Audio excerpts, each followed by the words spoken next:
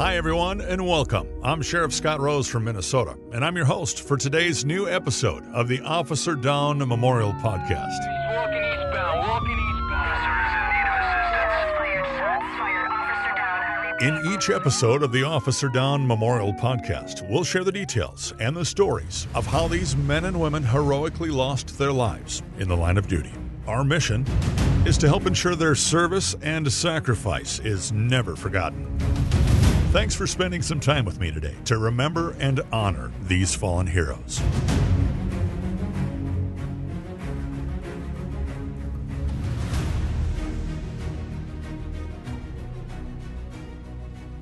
While serving the Minnesota Senate back in the late 1800s, Andrew B. Robbins would often pass through an area just north of Minneapolis near the lower Twin Lake, and he was impressed by the landscape. So much so that he purchased 90 acres and platted a tract called the Robbinsdale Park. The park was host to his Northern Car Company and his Hubbard Specialty Manufacturing Company, among others. After the Minneapolis Street Railway Company refused to extend a streetcar line to his development, he then organized the North Side Street Railway Company and built his own railroad line from the Minneapolis city limits.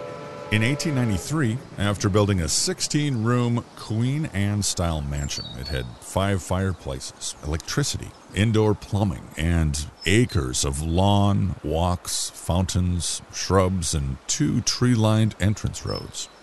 He incorporated 2.9 acres into a new village where he would continue to build and attract residents, business, and industry. That new village would be called Robbinsdale, Minnesota.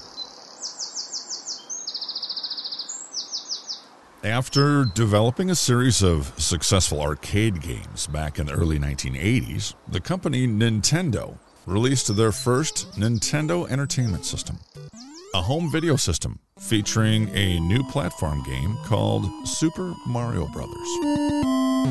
Boxing legend Mike Tyson made his professional boxing debut at the young age of 18 years old against Puerto Rican Hector Mercedes at the Empire State Plaza Convention Center in New York. This would be the home of Mike's first 3 fights in his career. 214 pounds, Mike Tyson!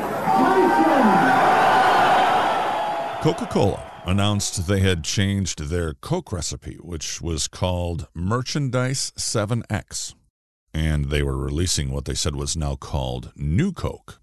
The response was overwhelmingly negative, and the original formula was back on the market in less than 3 months. I'm Don Keogh, president of the Coca-Cola Company. When we brought you the new taste of Coke, we knew that millions would prefer it, and millions do. And we knew that it would beat the taste of our major competitor, and it does. What we didn't know was how many thousands of you would phone and write asking us to bring back the classic taste of original Coca-Cola. Well, we read and we listened, and you know the rest. They're both yours, the new taste of Coke and Coca-Cola Classic. Your right of choice is back. The year was 1985.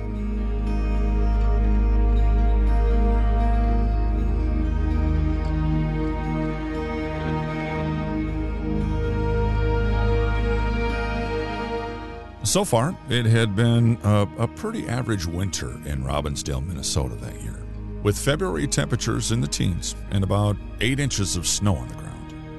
Robbinsdale still covers that original 2.9 square miles and was home to over 14,000 people, many who were patiently waiting for spring in this often frigid Midwestern state.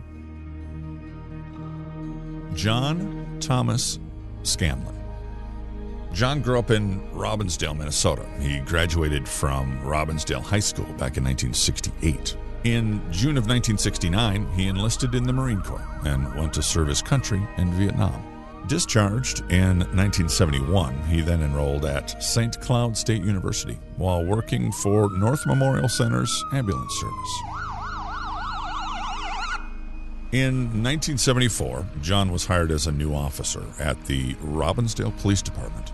He was badge number 3810 and was just 24 years old. The city's smaller size and location within the metro area offered their officers a unique blend of call variety for the Robbinsdale Police Department. Ron Engblom was one of the detectives for Robbinsdale PD back then, and he was a close friend of John's. Robbinsdale is a suburb on the north side of Minneapolis and has a population of approximately 14,000 people, and it's basically a bedroom community. We really don't have any industry to speak of. We don't have any industrial park or anything. And at that time was probably comprised of a lot of elderly or senior citizens. The police chief in 1985 was John Spetch. Well, it's a small town in the middle of a big metropolitan area, essentially. It's a first-ring suburb of Minneapolis, right off the northeast side of Minneapolis, surrounded by other suburbs. Golden Valley to the south, Crystal to the west, Brooklyn Center to the north. Kind of a small town atmosphere with a very small downtown area still, similar to what a small town would have in a rural area. So it's got a small town feel to it, and they try to keep it that way. People who live there like it that way. They're pretty laid back people usually. 6 years into his career, in the spring of 1977, John married Joan, and they settled in New Hope, Minnesota. I met John in 75. I met him through a speeding ticket. Actually, he didn't give me the ticket. Well, me and one of the Robbinsdale policemen were friends, and I got a speeding ticket one night from a cop that they all called Ricky Radar. He called me and said, "Joni, I heard you got a ticket. I want you to fight it in court." His friend was telling me to fight it, and I said, "Excuse me?" He said, "I want you to fight it in court." And I said, "Well, all right." So I went to court and won. And then Jay Samuelson stopped me. After they got word at the station that I had beat it, they were all very excited. And so he stopped me to tell me that he was proud of me for fighting it and winning. And John was with him, and he introduced me to John. That's how we met. And then I used to cut Jay Samuelson's hair. And so John called and wanted to know if I would cut his hair. And I said, "Well, sure." So, of course, I made him my last appointment of the night because I was always booked pretty much. I was always very busy. And so when I was through cutting his hair, he said, "Would you like to go out for a drink?" And so him and I went out and had a glass of wine, and we had a nice evening. And then he said to me, "Can I call you again?" And I said, "Sure." And that's how I met my husband. Those who knew John described him as patient with the public. He was fun to work with. He had a great sense of humor, and he was pretty straightforward. He had a big smile, and he loved life. I call him a laid-back cop, and that's not a derogatory term by any means. He had a lot of patience with people. He was pretty fun to be around if you were a fellow officer. You could make fun. He was rather, not ultra short, but shorter than most of the other officers, so they would play little jokes on him, and he would take that very well, and laugh along and stuff like that. Like they would put on a little stool outside his driver's door or something, little things that police do sometimes to make life happy. You need to relieve some of your stress occasionally. John was a great guy, outgoing, very personable, funny. Always was kind of joking around and kidding. He also loved softball. Played on several different softball teams. And I remember he used to get some of the nurses and the personnel from North Memorial Hospital, and we'd go out to Lake Independence and we'd water ski, and I'd go out and barefoot water ski for him and stuff. We had a lot of fun doing stuff. He had a Corvette that he enjoyed to drive, and then he had a El Camino, older one that he certainly enjoyed. So he enjoyed cars, and he enjoyed to be outdoors and do stuff. We snowmobiled all the time in the wintertime. We had the speedboat, and the boys would all go to Lake Independence, everybody. And there was I think it was Dr. Christensen lived on Lake Independence, so they could ski off of his dock if they wanted to, or they could just go to the boat launch and do it there. They always went on a weekday when they all had off, and they could get 4 skiers up at a time. So we would get 4 skiers, they would get 4 skiers up. Well, then one of them had a son who was 7, and of course, I was always like, "Oh, you guys, when you start drinking that damn beer, I have to worry that somebody's going to get injured." Well, I went there one day, and of course, it was always, "Oh, here she comes," and they had that little boy on somebody's shoulders on the lake, and I was like, did you guys lose your mind? You know, I mean, it was like, what? They were like a bunch of little kids. It was like, what are you doing? And I mean, people would watch for them because, I mean, they would derby where they try to knock the other one down. I mean, it was, yeah, and it got known as the Scanlon Water Show. John and Joan had also just recently adopted their son, Nicholas. We had tried getting pregnant many times, and I did get pregnant twice, and I miscarried both babies. And so we talked about it and decided maybe we would, you know, put in for adoption, and then, you know, I would continue with my infertility stuff, and we would do that. Well, then we put in for adoption, and of course had all our paper. You know, we had to go for classes, and we had to get letters from people, and they had to come out and look at the house and do all that. And then when they finally said to us, all right, now we're going to start sending out your folder to mothers who are going to give up their children, and they said, so you should kind of act like you're pregnant because you're going to have a baby, you know, soon. So we said, and then they told me that if I was pregnant when they called us, they wouldn't give me the baby because there were other people out there that you know didn't have any children who. So I said to John when they told us that, we're not even trying anymore because we need the sure thing here. And with our experience, I said, even if I got pregnant, I maybe would lose that baby, and then we would have not gotten our baby. So anyway, so that's what happened and why we ended up adopting.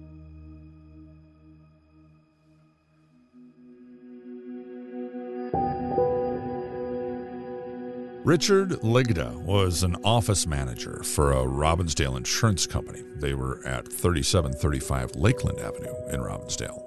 He was working late on the firm's second-floor office and leaving the office around 2 a.m. when he discovered signs of a burglary in an optometrist's office in that building. Ligda called police.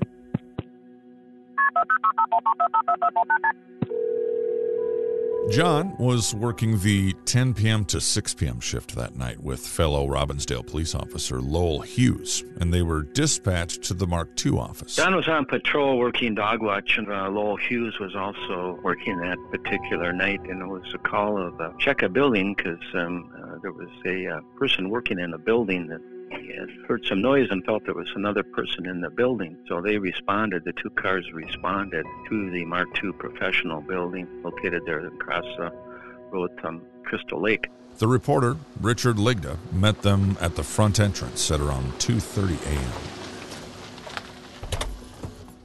The Mark II office complex was a building on stilts. It had the main entranceway located at the bottom of the building off from Lakeland Avenue North. Officers noted the main entrance to this building was always well lit.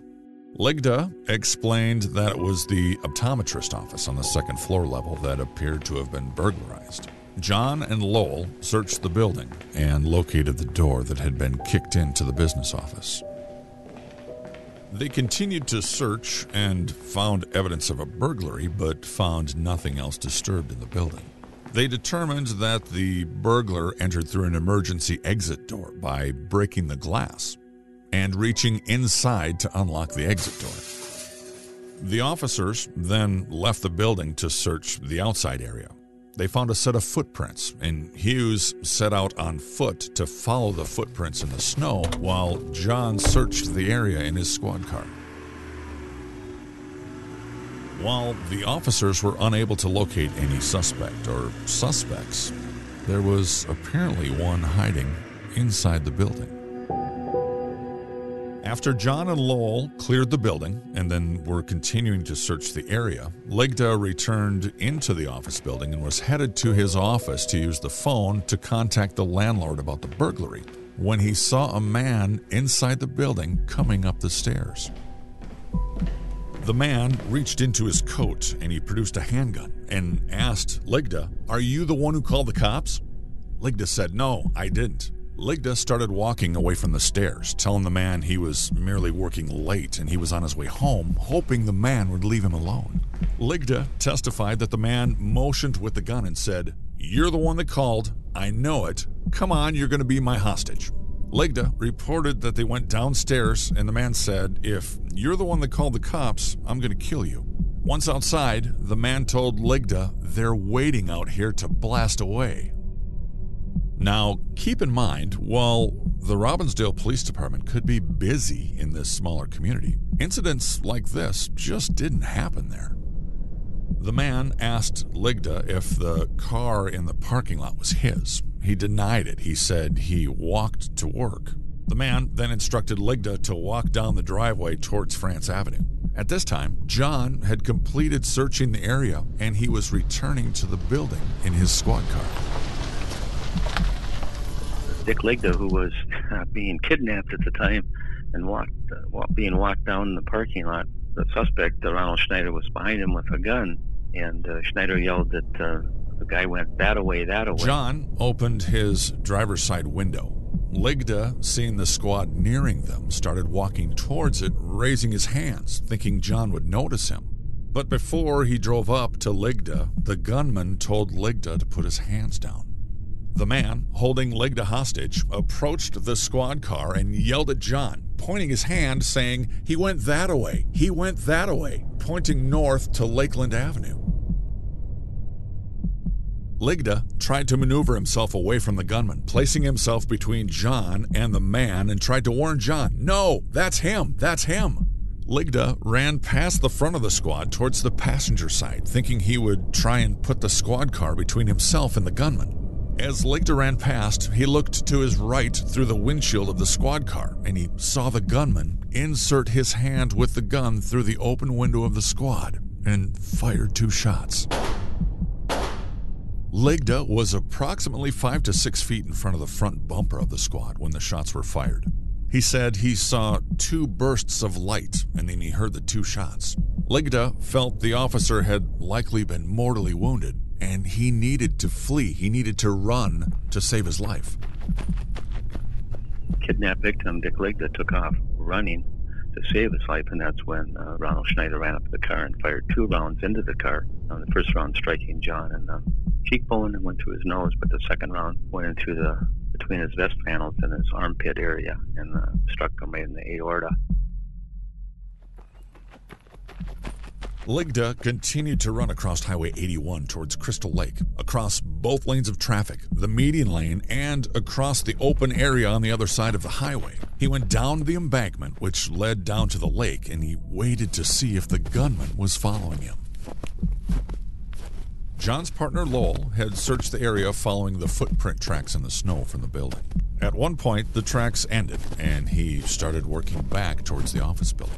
While on his way back, he reported seeing a figure running across the highway to the east.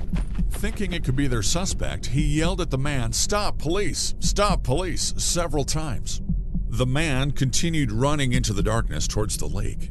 Lowell reached the lakeshore, and he started scanning the area for the man. He also was calling John on the radio, but was getting no response. After he was unable to locate the runner, he returned to the building, and then he approached a squad car with lights on that was parked in front of the building next to the Citizens State Bank.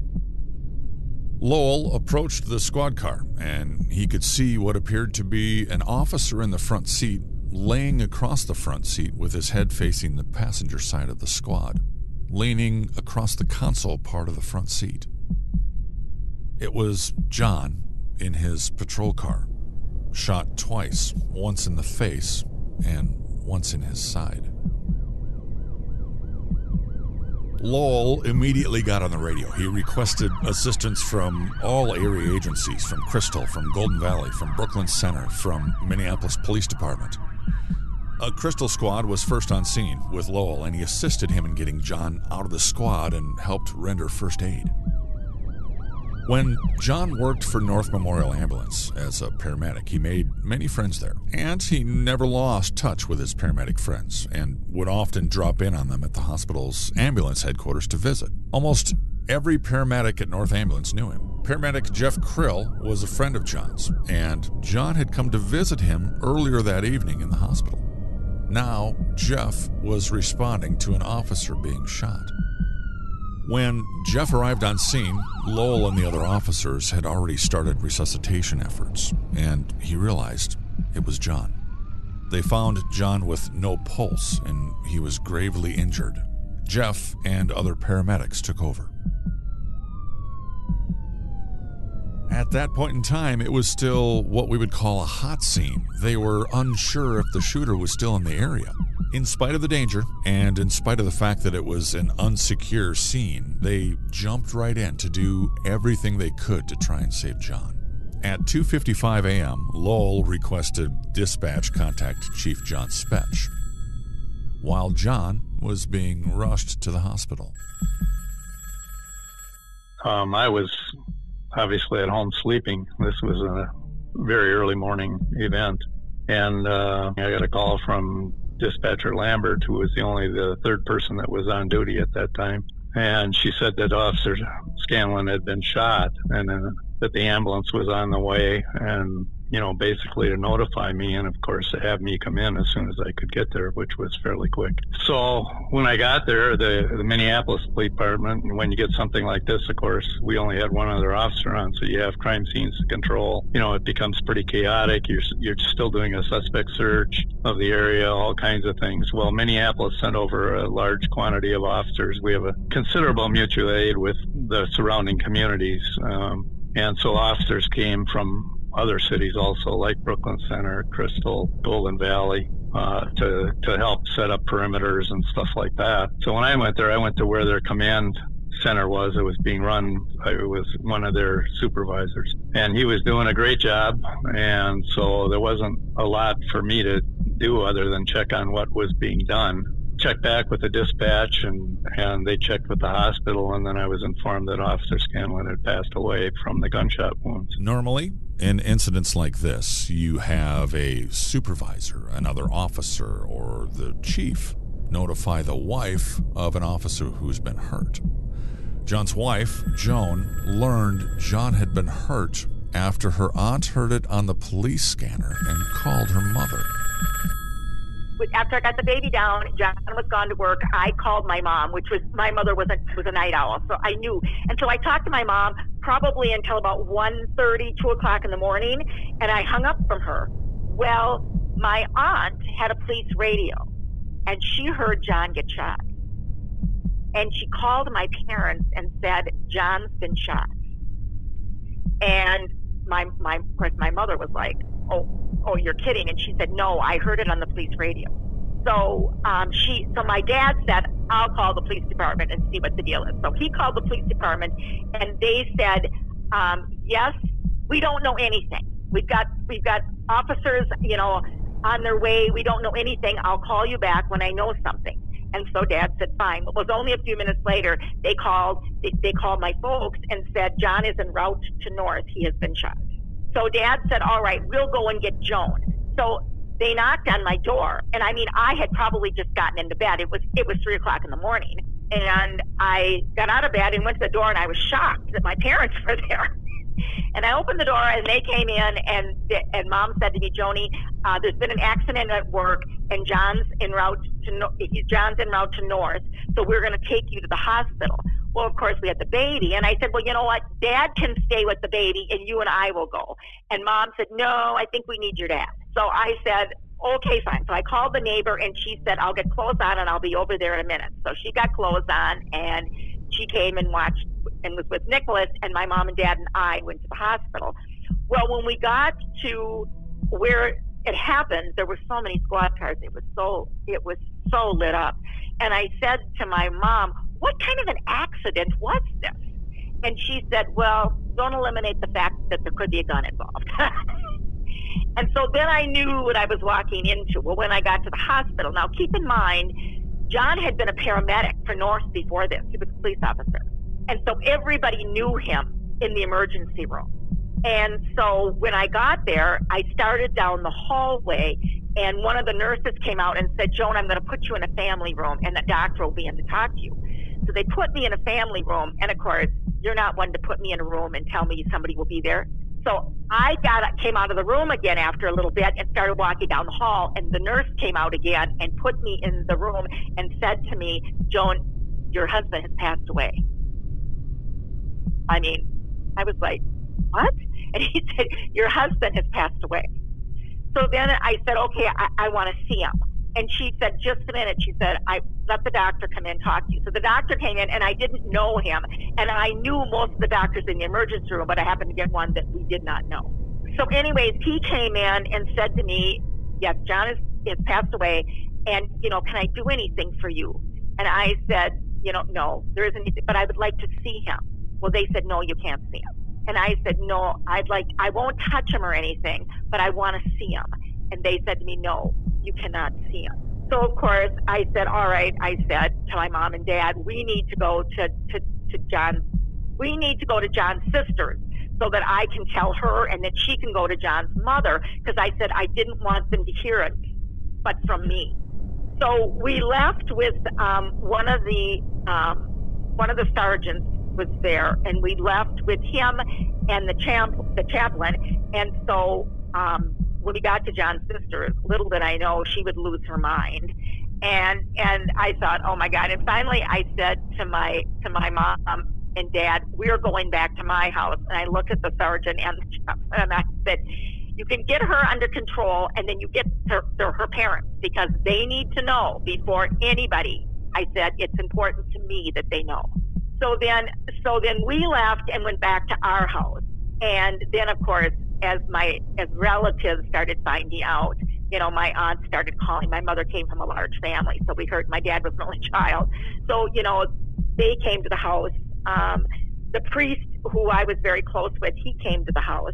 But then it was just a matter of, we sat around all day. The coroner did call me and ask me questions, too. And then I said to the coroner, okay, how bad is this? I mean, I know that certain bullets can cause certain holes, and I want to know how bad this is. And he said, Joan, he's viewable. He has holes, but he's viewable. And I said, okay, fine. So that's what went on that morning. The officers on scene, the paramedics, and the hospital staff did everything they could to save John. John was pronounced dead shortly after he arrived at North Memorial Hospital. And the gunman who murdered John had gotten away. Ligda had returned to the scene. He observed the officers who were doing CPR on John. He described the gunman as a white male, 40 to 45 years old, 5'8", 150 pounds. Ligda said he had short black hair, a dark, bushy mustache to the mouth corners. He was wearing dark pants, olive drab army fatigue type jacket, and an English type driving hat with a snapped brim. He said the suspect used a smaller caliber automatic blued handgun. This is the phone call that no cop ever wants to receive. It's the call that one of your own has been shot. It was our dispatcher that called me and said that somebody had been shot. And, of course, I immediately asked what the condition was. And she didn't know at the time, and I immediately just responded to the police department. It's a difficult thing to come in knowing that one of your fellow officers had been shot. But when I got to the department, I knew that it was a fatal situation and that I had to work. I had to just go to work and keep my mind focused on doing one thing. And it worked because we had so much help. Officers and agencies from all over the metro came to help with the investigation.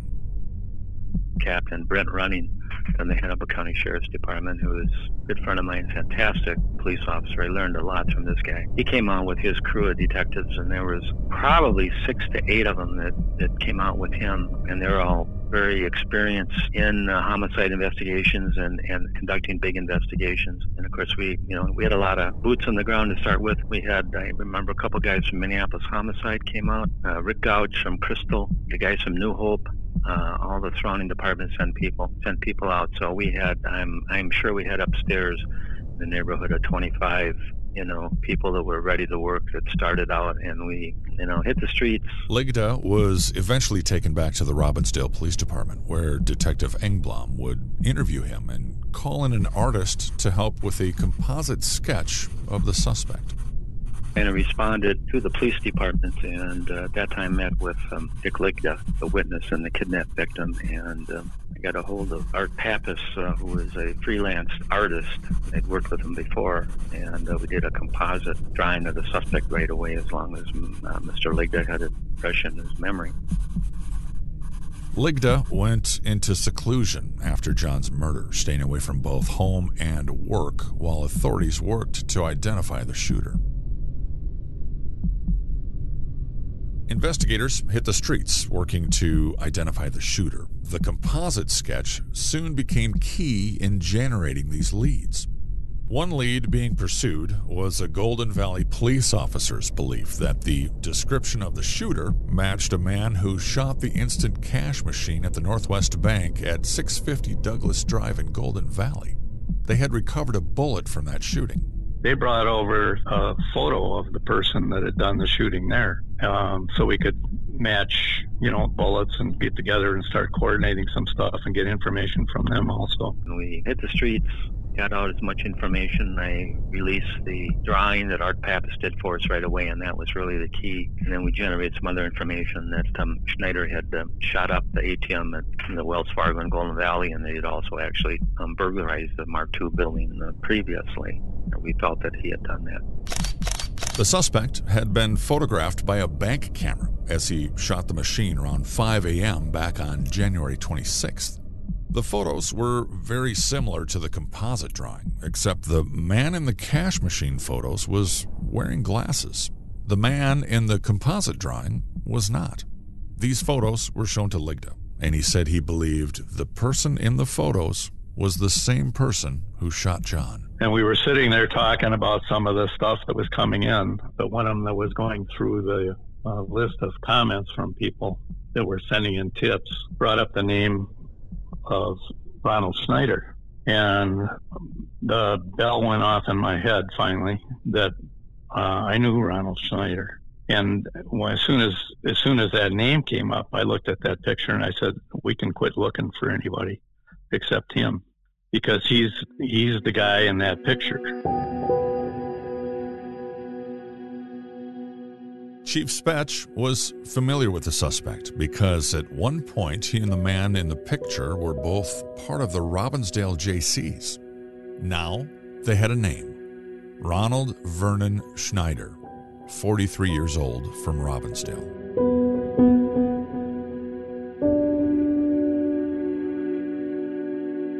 The chief recalled that Schneider had come into the police department to talk to him back in January about a police matter. He said he was wearing a green Army field jacket and a gray tweed-type sports hat with a button-down brim. The chief was also shown the ATM pictures, and he identified the male in the pictures as Schneider.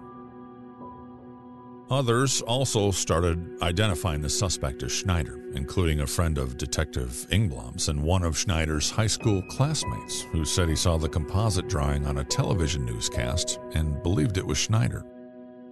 Investigators got a judge to sign a no-knock search warrant for Schneider at his apartment Friday night on the 15th. His apartment was located in the 3800 block of West Broadway in Robbinsdale, just 1.5 blocks away from where Schneider had murdered John. It was also literally across the street from the funeral home where John's visitation was that night. So when we found out where he was staying, which was an apartment in Robbinsdale, basically a third-floor apartment. This was the night of the wake for John at a funeral home in town. And lo and behold, when we identified the apartment, was right before the wake was, or as it was starting. And I was still at the office because of this. It was starting to pick up steam. Found out that it was an apartment that was overlooking the parking lot at the wake. Spetch told me he had to go because of that.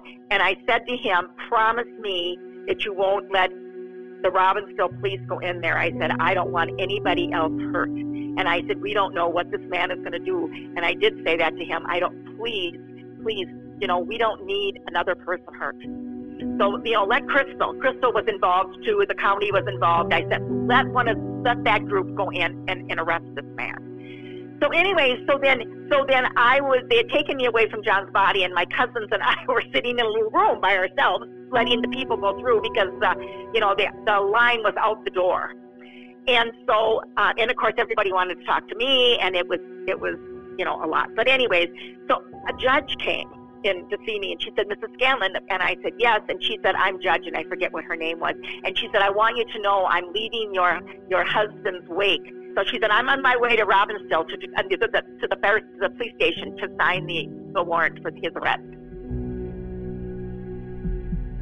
At around 11 p.m., a phone call was made to Schneider's apartment from the chief's office by Detective Archie Sonestal. First off, we set up security using emergency response teams to contain him if he was there and make sure that there was nothing that would, because his window was actually overlooking that parking lot. We didn't want to have any kind of a confrontation at that time, so we were delaying the confrontation with him if he was even there. We didn't even know whether he was there at that time.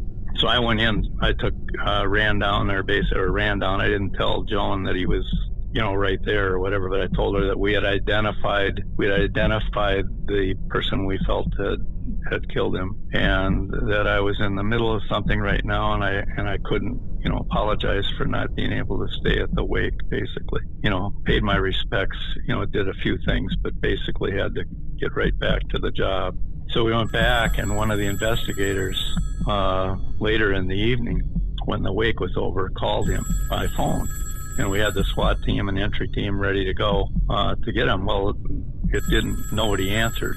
And it went to a voicemail, and his voicemail was really kind of bizarre. So the investigator hung up, didn't, call back or say anything or whatever. And so everything was kind of on standstill. And then we decided, well, let's just try calling back. We wanted to get a recording of that. So put a recording up for it. Well, he answered the phone. And we had the officers essentially in the area outside, but not exactly ready for the entry, but close. So then the investigator started talking to him and told him to lay on the living room floor and, spread his arms out and stuff. And he kept talking to us on the phone. And then the officers, another very good job by the investigator that was talking with him, told him to put his hands out, told him exactly what was going to happen. That officers were going to come through the door with a dog, and they wanted him to just lay there very still and so on and so forth, which he did. They came in, we could actually hear him because he left the phone up by his ear, come in and cuff him and basically take him into custody and bring him right back to the Robbinsdale Police Department where we could interview him properly. Archie was on the phone with him because we were communicating with Archie, and that's when we gave the signal to go ahead in the entry team. I remember this distinctly. Hit the door. First time they hit the door, it didn't go, and I remember Brent running, the captain is really upset, so we're running down the hallway, and the entry team then finally gets the door, and they get in and get him secured. Brent and I go in the apartment, and then, of course, I told him he's under arrest, for the homicide of Officer Scanlon. He was then taken to our department and booked. During the search of his apartment, they discovered a spent .32 caliber casing in a box that matched two casings found at the shooting scene. They had identical markings. Tests conducted also determined that the bullet recovered from John's body and the one found in his squad matched a bullet recovered from the ATM machine in the Golden Valley shooting. Clothing found in Schneider's apartment matched the description of the clothing worn by the shooter that took Ligda hostage, the shooter that killed John. They also discovered paperwork from the office of attorney Rolf Nelson in Schneider's apartment. Now, Nelson was the victim of the unsolved burglary in the Mark II building back in April of 1983. During that burglary, a gun was shot in the office and a bullet was recovered, a .32 caliber bullet. One that would also later match the bullet recovered from John's body. They quickly put together a lineup for Ligda to view on Sunday. At the Hennepin County Jail, 6 white males were displayed in a lineup for Ligda to listen to and to look at. He identified the male with the number 2 around his neck as the one that shot John. Male number 2 was Ron Schneider. Schneider was charged with murder on that following Tuesday. Schneider's girlfriend would later testify that she spent around 8 hours with him after the shooting. She said Schneider was puzzled that the sketch of him didn't depict any glasses. She said that she observed Schneider cut up and flush down the toilet 2 European-style caps like the one the suspect was wearing in the police drawing. She said he also shaved his mustache. She also testified that Schneider told her he watched flowers being delivered to the mortuary, which he could see out of his kitchen window. He indicated he thought police would be coming to get him right after the reveal. She said Schneider told her that everything happened so fast that the officer didn't even have his gun out of the holster. And after the shooting, he walked away from the scene up West Broadway. Schneider had been unemployed for years. He was a former member of the JCs and a helicopter mechanic for the Army Reserves. He also had a history of mental health issues. On Tuesday, the 26th, a grand jury indicted Schneider on 9 counts of first-degree murder, kidnapping, assault, and burglary. During the trial, Schneider's attorney tried unsuccessfully to find him unfit mentally to stand trial. One of the things Joan remembers most about the trial was Schneider always trying to get her attention. He knew who I was, and he kept wanting to look at me. He would come in and throw kisses and wave, and then he'd sit. I'm telling you, he was a nut. And then of course the Judge Lebedoff, who was the nicest man, but he had a son the age of Nicholas, and he'd say to him, "Would you please look at me? I'm the person you should be looking at. Don't look at Mrs. Scanlon. Just look at me." Yeah. And when he'd leave, when the trial had stopped for the day, he would go out and wave and smile and yeah. Thursday, November 14th, 9 months after he murdered John, the jury deliberated, and a verdict was ready. They came in to tell us that the jury had reached a verdict, and of course, Mrs. Scanlon kind of started hyperventilating. And so I got up and I left the room, and with Judge Lebedoff watching me, and he recessed. And I was in the women's bathroom, and he knocked on the door and came into the women's bathroom and said, "All right, Joan, now here's something you need to know, and I want you to think about it." He said, before the verdict is read, I have to lock the door, so you can't get out. And I just want you to know that, because if you don't think you can handle this, then you need to stay out. And I said, no, I need to be there. I'll be fine. I'll do fine. And Ron was sitting next to me, and my mom was on the other side of me, of course. And of course, we got our guilty verdict, which I was positive that we would. And then, it was such a relief when the verdict came.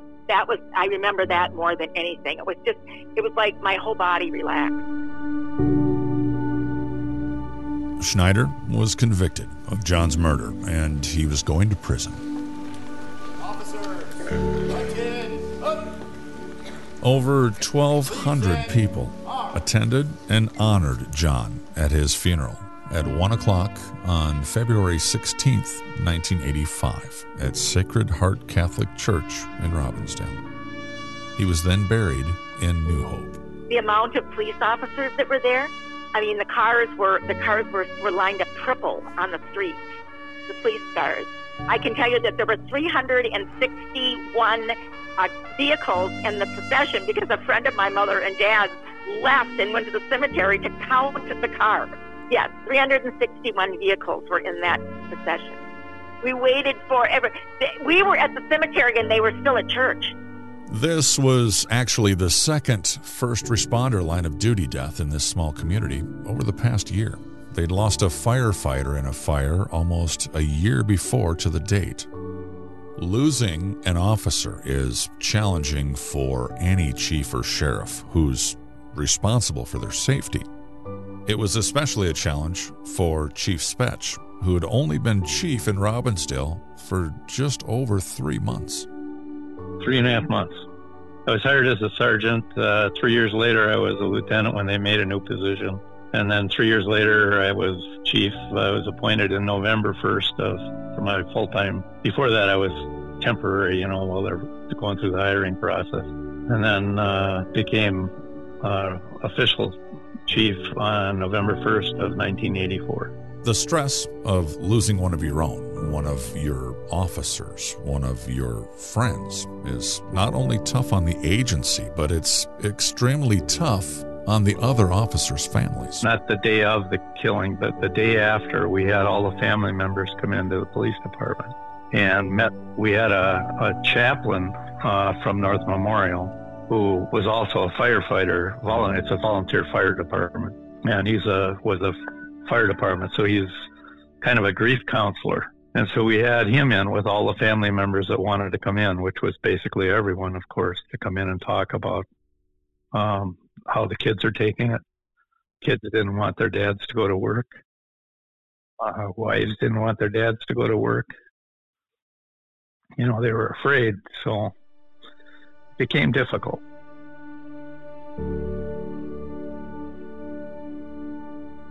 John was a member of the Knights of Columbus, the Suburban Law Enforcement Association, and the Minnesota Police Officers Association. He was survived by his wife Joan and his son Nicholas, parents Mr. and Mrs. Leo Scanlon, his brother Donald, and his sisters Catherine and Karen. Sadly, John was supposed to be interviewed the next day, the day after he was murdered, for a promotion to sergeant. That night, hours before he was murdered, he rehearsed part of his interview with his wife's uncle.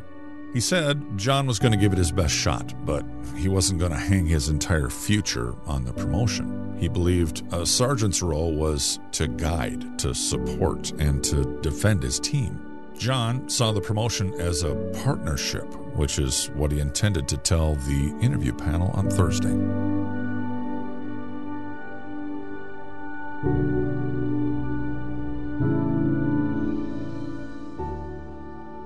John had a big smile. He lived life to the fullest, and he was a real sensitive, caring person. He was always the one to comfort people in need. John was a very kind-hearted man who would help anybody with anything. If you called him tomorrow and if you called him and said, I need help, we're moving, I can't find people, he would have dropped everything and gone to help. That's the kind of person he was. They opened a apartment building in Robbinsdale with handicapped people, and they were 17 up to 45. And when they all got in and got settled, he went and got them all and walked them uptown Robbinsdale and introduced them to people that they would be doing business with. Those people, I got the saddest letters from them. You would not have believed the letters I got from those people. They loved him. And he also used to work, not very often, but every once in a while. Well, McDonald's had a police officer every Friday night because of the football game. And he used to do that. And of course, the kids in McDonald's were devastated that he was killed. They just couldn't believe it.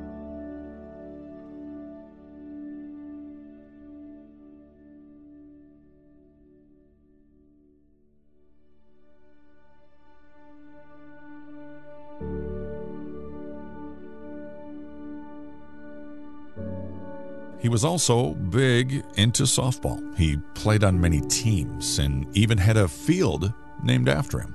A field he watched get remodeled, but he never got the chance to play on it when it was completed. Oh, he used to watch that field be built. He used to play softball in that field, and they were completely remodeling it, putting in bleachers and doing all this stuff. And so he used to come home and say, "Oh, Joan, last I saw something new that was done to the softball field," and he said, "Oh, it's going to be so much fun to play on that softball field," and yada yada yada. And then he came home one day and said to me, "Do you know the electrician's a woman?" And I said, "Gee, I can't imagine such a thing." And so they named the field after him after he was killed. The high point of his life was the arrival of his adopted son, Nicholas, who was just over a year old when he was killed. John and Joan had waited years to finally adopt a child. We got him in February of that year, 84. So he went through all of his firsts with him. First Christmas, first birthday, he went through all of that with him, which was a blessing. The adoption was final in November, and John was killed in February. And then the night he was killed, Nicholas hadn't been walking. Nicholas was a roller. He never crawled or anything. And one day I said to the doctor, I read these books and they say this baby's supposed to be crawling. That's going to help develop the brain. I said, I think we're raising a moron because all he does is roll. And the doctor said, no, throw the book in the garbage. He's going to be fine. Well, then John had said to me, okay, he's not crawling.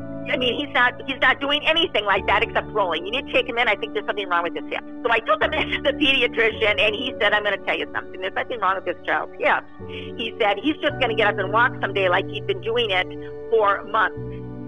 Well, the night John was killed, we were out.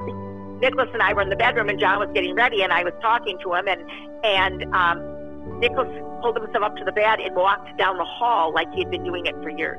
And so I yelled, John, get out here. The baby's walking. And so he came out and he said to me, okay, don't let him walk anymore. When I get home tomorrow morning, we'll take movies of him walking. And I said, okay, fine. Well, of course, he never got home.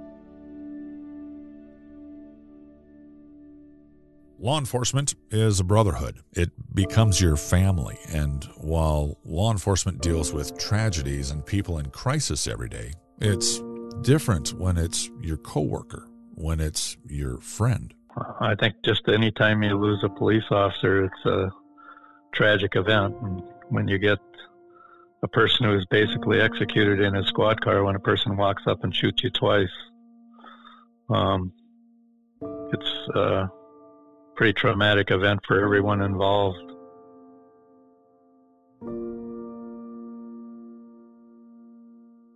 Officer John Scanlon is recognized each year during Police Week at the State Memorial Program in St. Paul by the Minnesota Law Enforcement Memorial Association. His name is also on the wall in Washington, D.C. John's death, John's execution, it likely saved the lives of both Richard Ligda and John's partner, Lowell Hughes. John was a hero, along with everyone else who worked to identify and hunt down John's killer, Ron Schneider. For fallen law enforcement officers' surviving families, like the family of John Scanlon, their sacrifice never ends. Joan would be forced to continue on without her husband, without her partner, without her best friend. Nicholas would never remember. He would never know his father and how great his father was. John's siblings, John's family, and his friends, everyone would suffer his loss forever. It's important for us as a society to always honor all fallen officers for their service to our communities and to recognize their families for their sacrifice. We need to be there to support these families of the fallen officers, always. We need to make sure they know the appreciation we have for them, that we will always be there for them. In 1993, the state of Minnesota changed sentencing guidelines for cop killers. Convictions from then on were given a life sentence without the possibility of parole. Convictions prior to 1993 were sentenced to 30 years to life in prison with eligibility for parole, in some cases well before they served their 30 years. Ron Schneider has had many parole hearings since his conviction, and he has been granted another one in November of 2021. Every time a cop killer gets a parole hearing, the spouse, the family, the agency, and community are re-victimized all over again. To the Scanlon family, Ronald Schneider sentenced them to life. Life without their husband, life without their father, without their friend. They, along with the rest of us in law enforcement, believe that cop killers like Ronald Schneider should have no less of a sentence than he imposed on the Scanlon family in 1985. If you would like to support the Scanlon family and the Robbinsdale Police Department and help keep John's killer behind bars, it only takes a few minutes to send a letter to the state of Minnesota, letting the commissioner and parole board know you believe Schneider should remain in prison. Your letter will only be seen by the commissioner and the parole board, and it will be kept in Schneider's file. They read every letter, and every letter counts. Every letter matters. Every letter helps them understand the impact that was made by the killing of this officer. The process is easy. It's on our website. Just visit our homepage at officerdownmemorialpodcast.com. Scroll down to John's story, then click the icon that says Support the Scanlon Family. On this page, you'll find instructions explaining how, in just a few easy steps, you can help support this amazing family and keep a cop killer in prison for life where he belongs. Together, we can help ensure that this cop killer continues his life sentence, the life sentence he imposed on the Scanlon family. And together, by sharing this story, we can help ensure that John's service and sacrifice is never forgotten.